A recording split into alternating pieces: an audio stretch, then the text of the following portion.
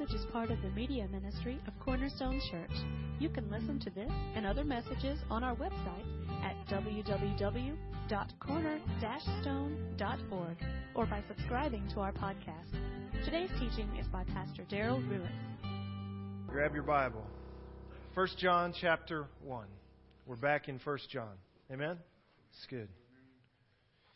One thing I know about any encounter that humans have had with the eternal God is that never do you find someone in God's presence faking it. Never do you find someone who encounters God in Old or New Testament face to face and they lie. It's an impossibility. When you come face to face with God, you got to fess up and you got to tell the truth. John knew this and he lived it. 1 John chapter 1. Let's pick back up our series in verse 5. John says this. The message we have heard from Him and announced to you is this, that God is light, and in Him there is no darkness at all. No darkness, nowhere to hide. Nothing to be put in a shadow, to be kept safe from God's visibility. All things are laid out in the open in the light. When there is no darkness, there's nowhere to go that the light isn't shining on you. And in fact, the message that John wants his readers to hear, and at the end of this passage, he'll even call you and I his children, which is important, I think. That we, the children, know that the message that they have heard from Him, capital H, and that they announce to us is that God is light. It's part of His very character. It's part of His very being. If you were to define God, you have to define Him as there is no darkness in Him. There's no shadows. There's no place to run or hide from Him. You can't get away. Not only that, but it means that He has nothing to hide. And He's completely holy, and He's completely righteous, and He's completely just, and He's completely trustworthy in all of His ways. He's got nothing tucked away in the darkness. God is light, and in Him there is no darkness. No, none at all. Do you believe that? Have you had the experience, whether it's here or in your own personal worship life, that you've noticed that in the presence of God, the light is so bright that you can't hide anything? And it's really foolishness to attempt to do so, isn't it? I mean, who can go before the holy Creator God, the Alpha, the Omega, the eternal Creator of all the universe, what you can see and what you can't see, within time and outside of time, from beginning to end? Who can go before Him and say anything that's not the truth, the whole truth, and nothing but the truth? It's really an impossibility. But we give it a good shot, don't we? We give it a good shot. John would say this, verse 6, if we say that we have fellowship with Him and yet we walk in darkness, then we lie and do not practice the truth. John is gentle in his writing, isn't he? I mean, he kind of makes it easy on us. No, he doesn't. He just called us liars. He just called us liars. If that's what we say, then he says, you're lying. But if we walk in the light, as He Himself is in the light, we have fellowship with Him. Is that what it says? No, it doesn't say that. Isn't it interesting that it doesn't say that if we walk in the light because He is the light, we will have fellowship with Him? It says something more than that. Certainly that part is true, but it says something even more. Notice what it says. We will have fellowship with one another. Interesting. And the blood of Jesus, His Son, cleanses us from how much of our sin? All sin. If we say that we have no sin, what about that? And we are not only liars, but he says we're deceiving ourselves. You think you're deceiving God? Well, we've already found out there's no hiding from God. There's nowhere to tuck anything away. Who's the only person that you might be able to deceive? It's yourself. That's even more foolish, isn't it? Deceiving ourselves, and the truth can't be found in us. But if we confess our sins, if we agree with God as to who we are and who we are not, if we confess our sinfulness, if we make agreement with the Holy Spirit's valuation of us and everything else, black and white in this world, then what? He is faithful and righteous to forgive us our sins and to cleanse us from all our unrighteousness. He's righteous to fix our unrighteousness. And in case you didn't get it the first 3 times, verse 10, if we say that we have not sinned, we make him a liar, and his word is not in us. Now, I want you to notice something here before we leave this passage and move on to another. I want you to notice starting in verse 5, but you could even jump to verse 6. Notice who he's talking to. In this letter, he's talking to us.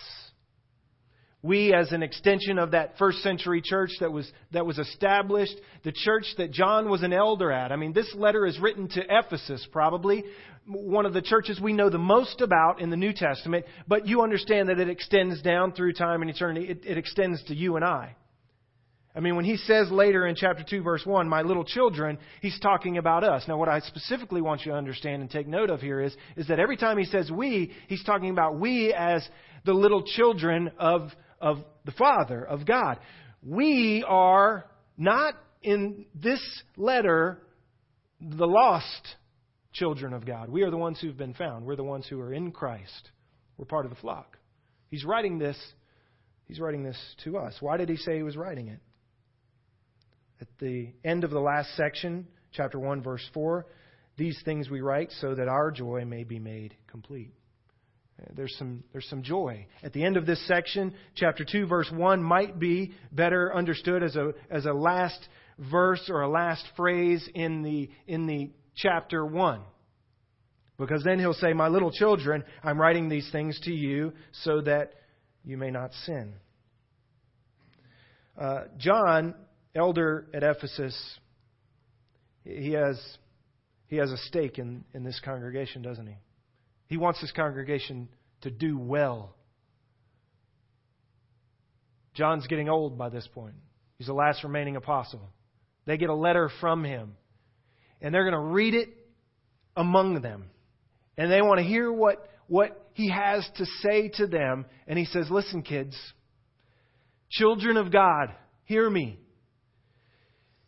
God has told us and shown us that He is light, and that in Him there is no darkness. There is no hiding from Him. And He's hiding nothing from us. He's been completely truthful with us and forthright with us and just and righteous with us in order to gain our righteousness and to cover our unrighteousness. Now listen, children, why would you say anything other than what is the truth back to Him who already knows all of the truth? You tracking with me where John's going here? Maybe you've had, consciously or subconsciously, some of these statements floating around in your own heart and mind. You who are the children of God, the believers here. Remember, He's not writing this to the lost. Us. Maybe we've said we've got fellowship with the Father. But the Father's light, and He's in the light. But I'm walking in darkness. Maybe we've said that we have no sin. Maybe we've made a valiant attempt to even deceive ourselves. I mean, maybe you say, Pastor, I'm not trying to lie to God, but maybe I'm hiding some things from myself. Or maybe we need the straightforward verse 10 that says, if we say that we have no sin, church, remember who the we is. If we say we got no sin to be concerned about, it is paramount to calling God Himself a liar. Turn to Acts chapter 19. I want to show you a story from this church, a story from the church of Ephesus in Paul's day. Paul, who would go to Ephesus and establish in large part, the foundation of what this church would be that John would be an elder of, and he would write his letters to. Acts chapter 19 tells an interesting story. Have you ever heard of the 7 sons of Sceva, the Jewish chief priest? Ever heard that story? Where we are in Acts 19 is that I've got to bounce back and forth here. Paul. It took me a long time preaching John to not say Paul, because Paul wrote most of the New Testament, and now I'm confusing myself. At this point in Acts, Paul has established himself. He's been, for all intents and purposes, he's been moving the kingdom at a rapid rate. Many people are being saved. Paul is a powerhouse for the kingdom of God. Lives are being changed. The kingdom's being expanded. Churches are being planted. Elders in those churches are being raised up, and he's moving on, and he's whooping and taking names. And he's just moving through. Acts 19, he's in Ephesus, and you get this story where it says that he's performing extraordinary miracles. His handkerchiefs and his apron even, they're taking it from him and they're waving it around on people. Just touch his hanky, man, and you got healing, right? Okay? And so the point is that Paul is doing some major stuff here. And the story goes is that the people who weren't yet in Christ, but were Jewish of nature, of faith, they're hearing about all this stuff and they're seeing all this stuff and they're getting kind of jealous. And you get these guys who were, it says, Jewish exorcists. And I don't know how you get that job in the nation of Israel, right? I don't remember seeing that in the Old Testament on how you apply for that job or how you get in line for that job. I don't know if you have to go to school. I don't know if there's some special training to be a Jewish exorcist, but they're there. Acts 19, verse 13. But also some of the Jewish exorcists who went from place to place attempted to name over those who had the evil spirits the name of the Lord Jesus. And so what you have here is everybody's hearing about this tremendous work that Paul's doing, and they're taking even Paul's garments and going and healing people, and tremendous work is being done. And now the Jewish guys who are trying to cast out demons and evil spirits, the Jewish exorcists, whatever they were trying to do, they start hearing about this stuff. And so they start trying to use the same power that Paul's using, except for they don't have a connection to that power. And so here's what they do. They go into an evil spirit one day, and they say, listen, in the name of Jesus Christ, Paul's God. Isn't that interesting? I mean, who goes to cast out an evil spirit in the name of someone else's God? It's pretty entertaining, I think. I mean, I'd like to see Hollywood make a movie of that, right? You know, heads are spinning, pea soup's flying out, and you're trying to cast this thing out in the name of somebody else's God that you don't even believe in. And it gets even better. The story says that the demon stops and essentially looks over at these guys and says, excuse me, I know the Jesus guy, yeah, and I know who Paul is. Who are you? It's in there. Read it. Who are you? The story ends with these 7 sons getting beat down, whooped naked, and running. You ever heard the analogy, you got your pants beat off of you? That's what happens to these guys. It comes from Acts chapter 19. That's where that comes from, right there. If there's ever any debate on whether or not you win or lose a fight, guys, if you leave without your pants, you lost. All right? No dude is going to willingly give up his pants. If you leave the fight without your drawers, you've lost. And that's what happened to these guys. They get beat and they leave naked and bleeding. And then listen to what happens. This, verse 17, became known to all. You got to ask yourself, what is this?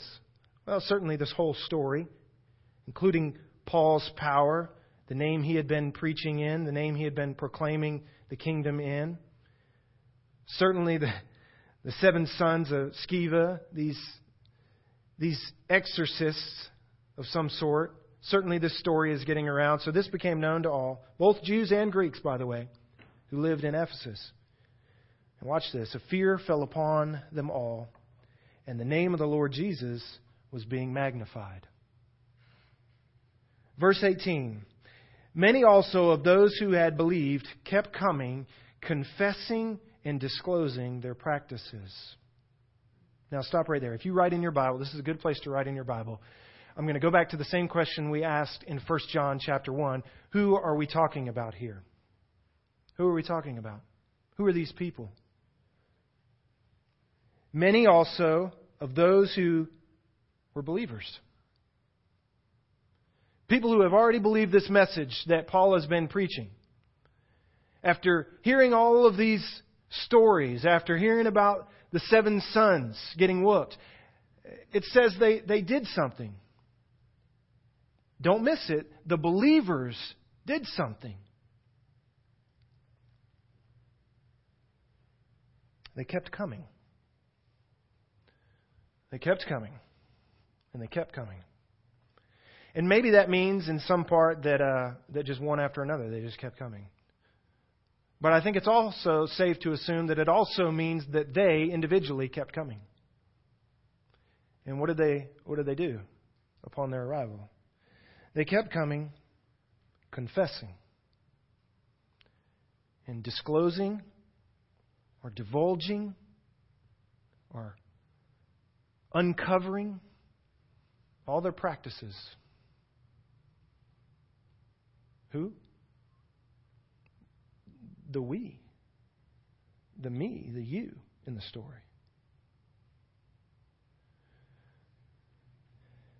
Verse 19 says, and many of those who practiced magic brought their books together and began burning them in the sight of everyone. I'm not into book burning per se, but this is happening here.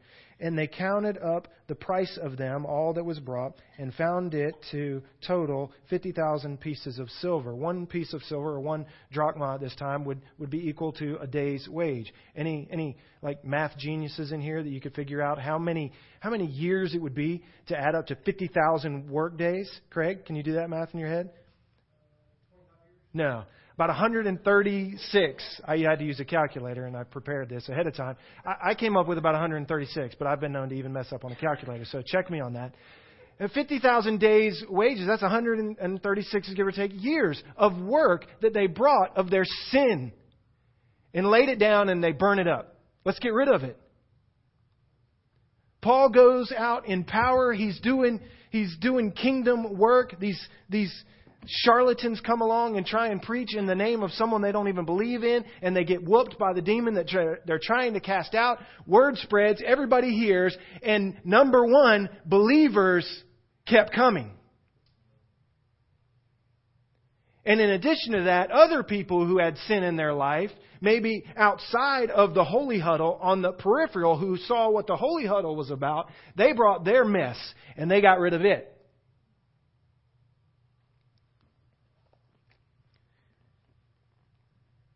Verse 20. This has got to be the goal. This has got to be the goal for Elder John in Ephesus, for Paul in Ephesus. It's got to be the goal for us here at Cornerstone. So the word of the Lord was growing mightily and prevailing. How did they get to verse 20? How do we get to verse 20? We get to verse 20 realizing that a requirement for growing mightily, an essential requirement for the Word of God prevailing among us, is that we recognize that we, by the power of God's story among us, need to keep coming with our junk. And we need to keep coming, one after another. And each of us, we need to keep coming and never stop this thing that we call, in this holy huddle, confession and repentance. Let me put it another way. Let me put it in John's words. We need to stop saying that we have no sin, because that's not doing anyone any good. We need to stop saying that there is no sin among us. We need to stop saying that we're with the light when we're walking in the darkness. We need to just fess up. We need to be honest. We need to be transparent. We need to be the kind of church that says, this is my mess. And we need to pick up our mess and keep bringing it. And keep bringing it. Instead of, in complete foolishness, trying to tuck it into some shadow. I've told you this now several times, and it's become apparent in terms of current events in my life. I've told you that the most compliments or response that I get from messages is when I just come up here and I tell you about my junk. Yeah? I mean, you guys love it. You eat it up. I'm done. That was the greatest message ever, Pastor. You didn't say anything about my stuff. You talked all about yours. And I get it. I get it. I mean, it's something about us being honest with each other that is empowering, isn't it? I mean, for those of you who've been in church for a long time, how many of you were in churches that the seeming intent of the church was to make everything look perfect? Whether it was your dress, your attitude, the smile on your face, the behavior of your children, what was going on in your home, in your family, in your job. I mean, you felt that when you came to church, you put on your best. Right? You put on your Sunday best. And that doesn't just mean your suit. It doesn't just mean your clothing. It means is that you put on your Sunday best so that everybody can see that you're part of the perfection that is the church. This holy stained glass thing, right?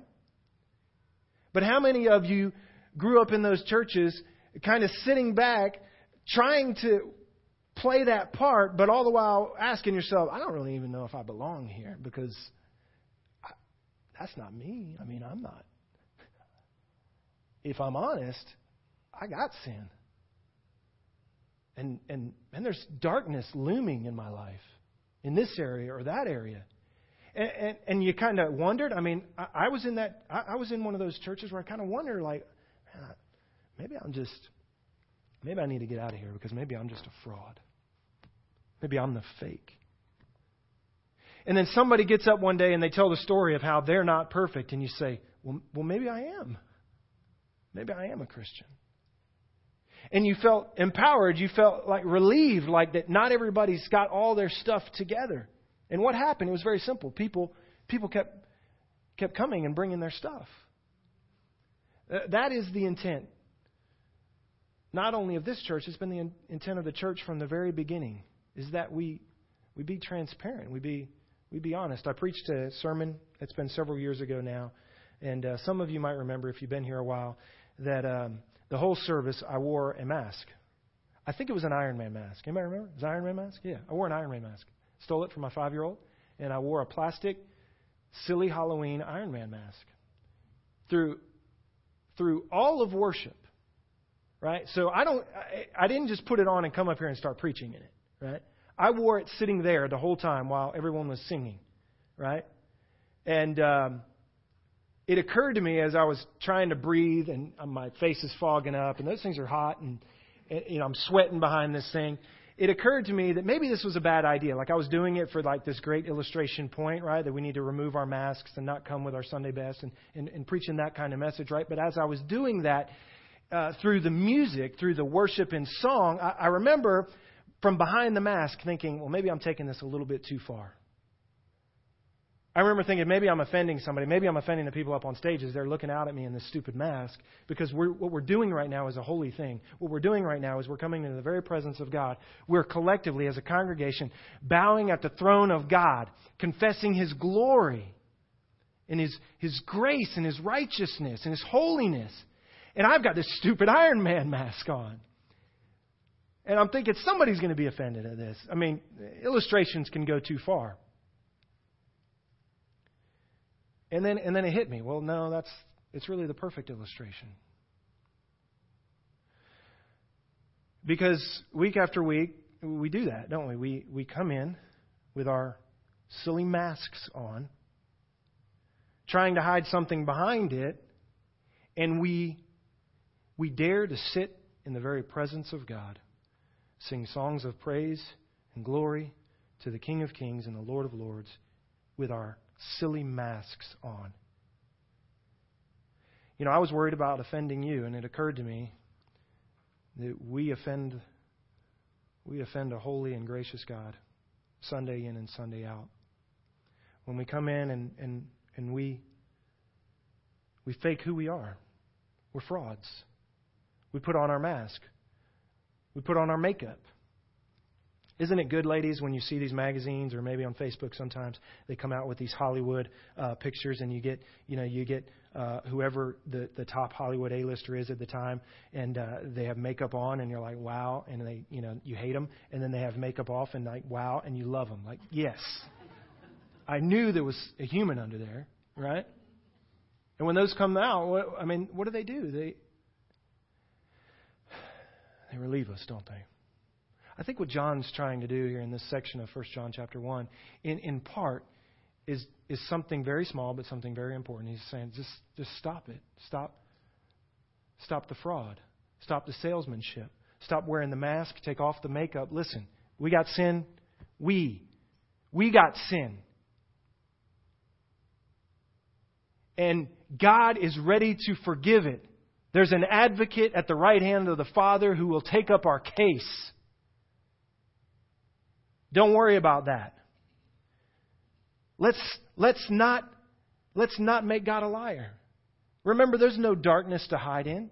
Everything is laid bare before Him. He knows it all anyway. It'd be foolishness to try and tuck it away and hide it. As a matter of fact, not only is it an offense to God, but it slights the body of Christ. It doesn't help any of us. This is why you say, Pastor, thank you for just telling your story. Thank you for telling us about your stuff. Church, if we're going to be the church that the New Testament intends for us to be, if we're going to be a church that really makes a difference with the light that we're supposedly in, if we're going to take that light anywhere, then we have to be willing to tell the truth. And part of the truth is that you and I are messed up. Children of God, that's what He calls us. We come with a mess. I don't know about your house, but in my house with kids, it seems like I go from one room to another room cleaning up a mess, right? I get this room picked up, and then I go to the next room, and they've moved it to that room, right? And so I pick up that one, and I say, hey, you guys go get that, and then I move to the next one, and it's just this rotating mess, right? Amen? You got that? If you've got babies right now, they carry the mess around with them, right? The point is this. Kids come with a mess. We expect it, don't we? Our job is to raise our kids, to grow them in their maturity, to remember that they do come with a mess. I was talking to a buddy on the phone this past week. He's got an 8-year-old, and we were talking about just life and him trying to be intentional in his son's life. And he said something over the phone to me that I've thought many times. He said, I have to remind myself every now and then that he's only 8. Because I'm with him all the time, and he's almost as tall as me now. My buddy's short. He says, I'm treating him like he's 13 or 16 sometimes, or like he should think like an adult thinks. And I have to tell myself he's only 8. And what that means is that you remember, the kid's going to mess up. The kid's not going to make the best choices. What that means to us as children of God is this. Among us, where there are infants and toddlers, young boys and girls of the faith, and let's just face it, not many of us grown senior adults in the faith, there's going to be some messes around the house. Amen? I don't want to be a part of a church. I don't want to be a part of a church that just tries to sweep the mess under the rug as if there is no mess there, but everybody knows there's bumps and there's dirt under there. Not only do I not want to be a part of it, that's never been the intention of the kind of church that we intended to plant here. But even greater than that, don't you know and don't you remember from when you weren't part of the we, but you were part of the them, that they could care less for any kind of church that looks like that. They're not looking for the stained glass, everybody's pretty, everybody's perfect. They're looking to know you've got some mess, because guess what? They've got a big mess. Some of the best stories I hear are when you guys get honest with each other. A few months ago, back at Men of Prayer, one of our men, a guy who in many of our men's mind is more respected, successful in business, vigorant in his faith, very zealous in sharing the gospel. A lot of you men look up to him. He started to share just about some of his stuff, just start sharing about some of his own self-worth issues and just some of his junk. And I could just see like heads in the circle kind of turning and looking at him like, not you. Nah. But what I saw beyond that was that men left there empowered and encouraged.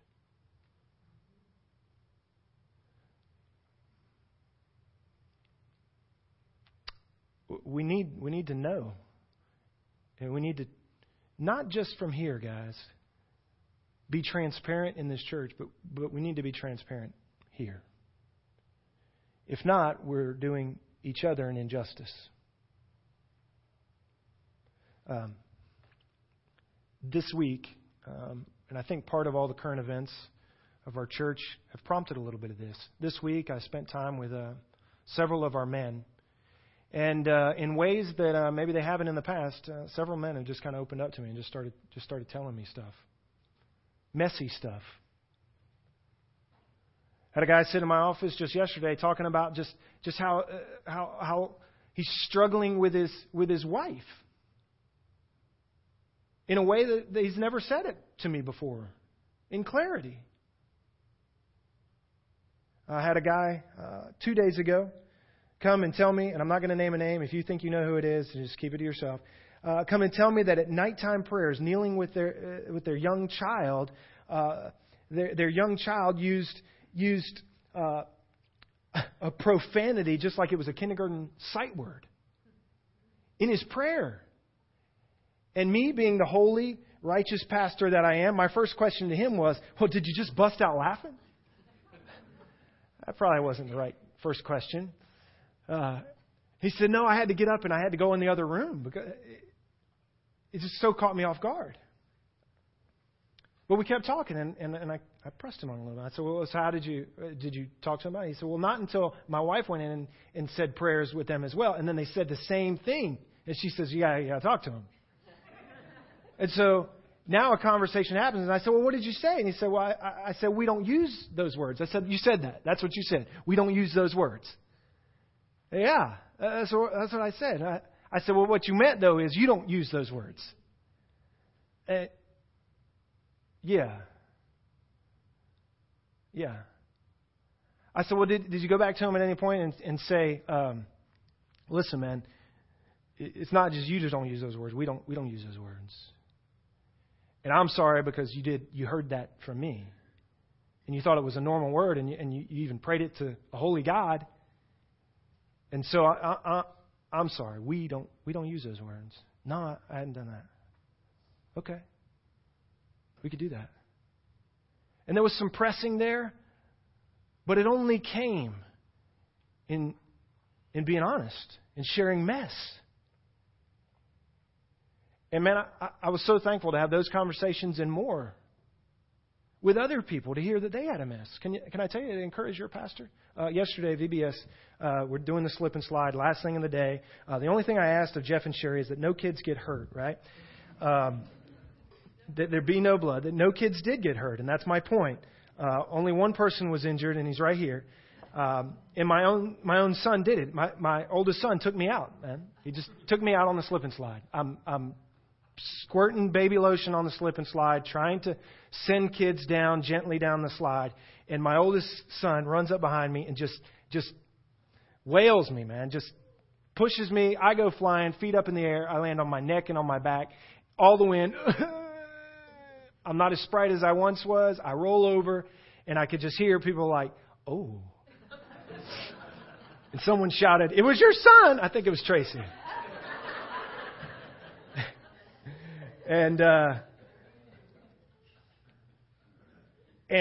I rolled over, and I think I remember just kind of crawling off the slip and slide, and I made my way off to the side. And a few moments later, as only a brother can, my brother comes up to me and he says, laughing, he says, "Man, good job, Pastor, not cursing in front of the kids." And I think to myself, if I could have caught my breath, it might have happened. And then I think to myself, if I could have caught my son, And what occurs to me in that comical moment, right? What occurs to me is to thank the Lord. I'm just telling you. As soon as my back hit the ground, I was mad. Like I had been wronged, and by my own flesh and blood. And I wanted to retaliate. At a 9-year-old who was just trying to have fun and thought, I'm going to get Dad. And in that split second, as I'm trying to catch my breath and roll off the slip and slide so it can continue, my first instinct was to look back up the hill and to just show my disgust to my son in just my face. I can tell you that there wasn't going to be a word that came out, but my first instinct was to lock eyes with my son and just to show him my disgust. And by God's grace, I didn't look up. I walked off. And later somebody said, Grady he knew, he knew that it hurt, and he knew, maybe that wasn't a great idea. And I just said to myself, thank you, Lord, for not letting me break down my son's heart with just a glance. But it's part of my mess. It was there. And I have no desire to tell you, Cornerstone Church, that this guy here has it all together. In fact, that would be a scheme of the devil for me to attempt to put on the mask for you to be perfect. Revelation 2, let me give you something here that I think's worth taking note of. To the church at Ephesus, the writer, and really Jesus, who's the prompting behind John here in Revelation chapter 2. The writer says this to the same church we've been talking about all morning. Verse 4, "But I have this against you, that you have left your first love. Therefore, remember from where you have fallen, and repent and do the deeds you did at first." So you got to ask yourself, what is it that he's asking them to go back to? What is he asking them to return to? What are the deeds that you did at the first? If you search through your New Testament, the only thing you can really find that the church at Ephesus does at the first is, guess what? It's Acts 19. They kept coming, confessing their junk. The we didn't want to leave their first love. And if they wanted to continue to embrace their first love, guess what Revelation 2 says they have to do? You got to go back and you got to do the thing that you did back when you first were growing up in your faith. And what is that? It's being honest. It's not saying that there is no sin when there is sin. It's not saying that I'm in complete light when I'm walking around in darkness. It's not trying to portray yourself as something that you're not, like strong, when all along God is saying, just be weak so that I can show my strength and so that they can see my strength, and not think that they have to stay on the outside because you've got it all together. No, confess that you don't have it all together. Remember that on the cross, Jesus outed us for our sinfulness and our need for a Savior. And just let it be. For God's sake, let it be. For the sake of the body of Christ, let it be.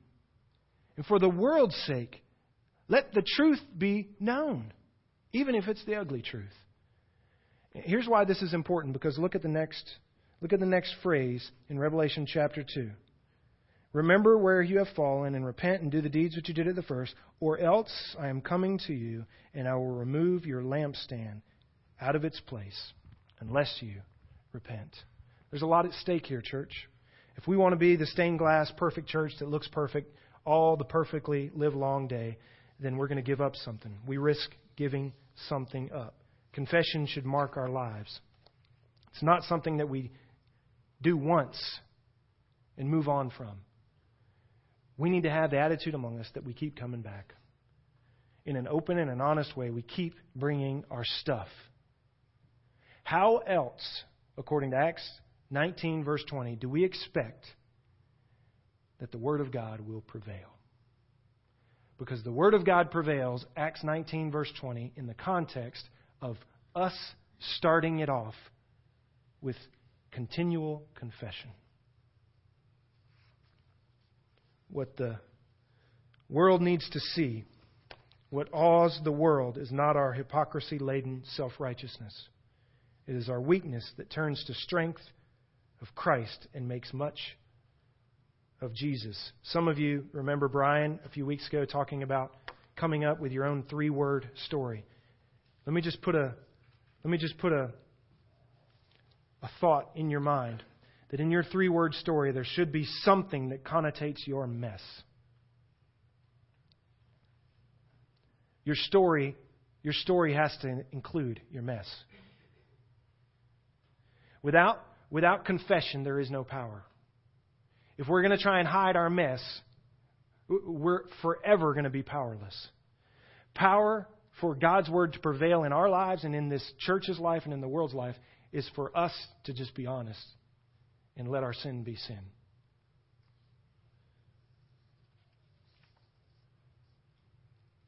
My presence, my power, my work, I'm going to pull it from you if you don't get back to doing what you did at first. You notice that it's not anything magnificent that He's asking us to do. It's not anything grand in ministry that He's asking us to do. It's no great work that He's asking us to do. What is He telling in Revelation 2 the church to get back to? It's to get back to being honest about how weak we are. Can we do that? I think we can. I think we can. 1 John 1, if we confess our sins, He is faithful and He is righteous to forgive our sins and to cleanse us from all unrighteousness. But if we say we have not sinned, we make Him a liar, and His word is not in us. Would you notice that phrase? It says His word is not in us. What was it in Acts 19 that was growing mightily and prevailing because of what was happening in that church? You remember what it said? It says that the word of the Lord was growing mightily. If we lie, then that word is not in us. Let's pray.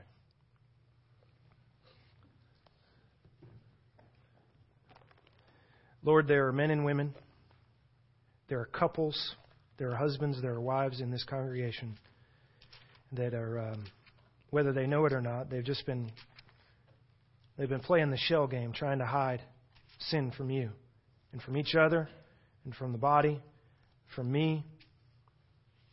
And it's the worst thing they could ever do. It's damaging them. It's damaging their family, their relationships. It's damaging their relationship with you, and it damages their testimony. Might we all, Lord, have the attitude of the psalmist in Psalm 32 when he said, "For day and night your hand was heavy upon me. My vitality was drained away as with the fervor and the fever heat of summer. When I kept silent about my sins, my body wasted away through my groaning all day long."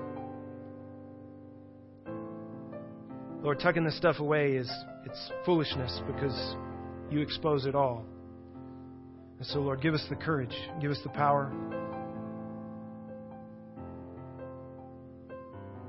If need be, Lord, take us to the end of our rope. Cause us to wave the white flag and say, "I give up. I'm a mess, and I need help. I need the Lord, and I need His people. I need grace. I need forgiveness. I need help." Lord, I pray that in the next few moments the altar would be used.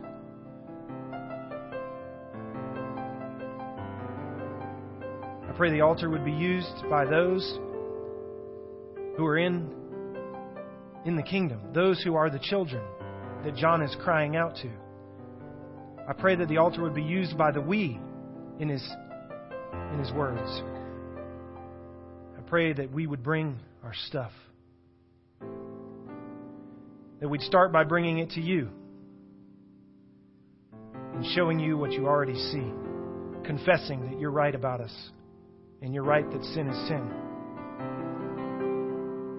And I pray we would be emboldened and we'd find safety in this place so that we could bring our stuff not only to you, Lord, but to each other. For there's strength and power in confession. Lord, and just as in Acts 19, and when that is happening, I pray that the world would see they'd see the real deal, and not a fraud. And they'd see your glory and not us. We pray in Jesus' name, who is our cornerstone. Amen.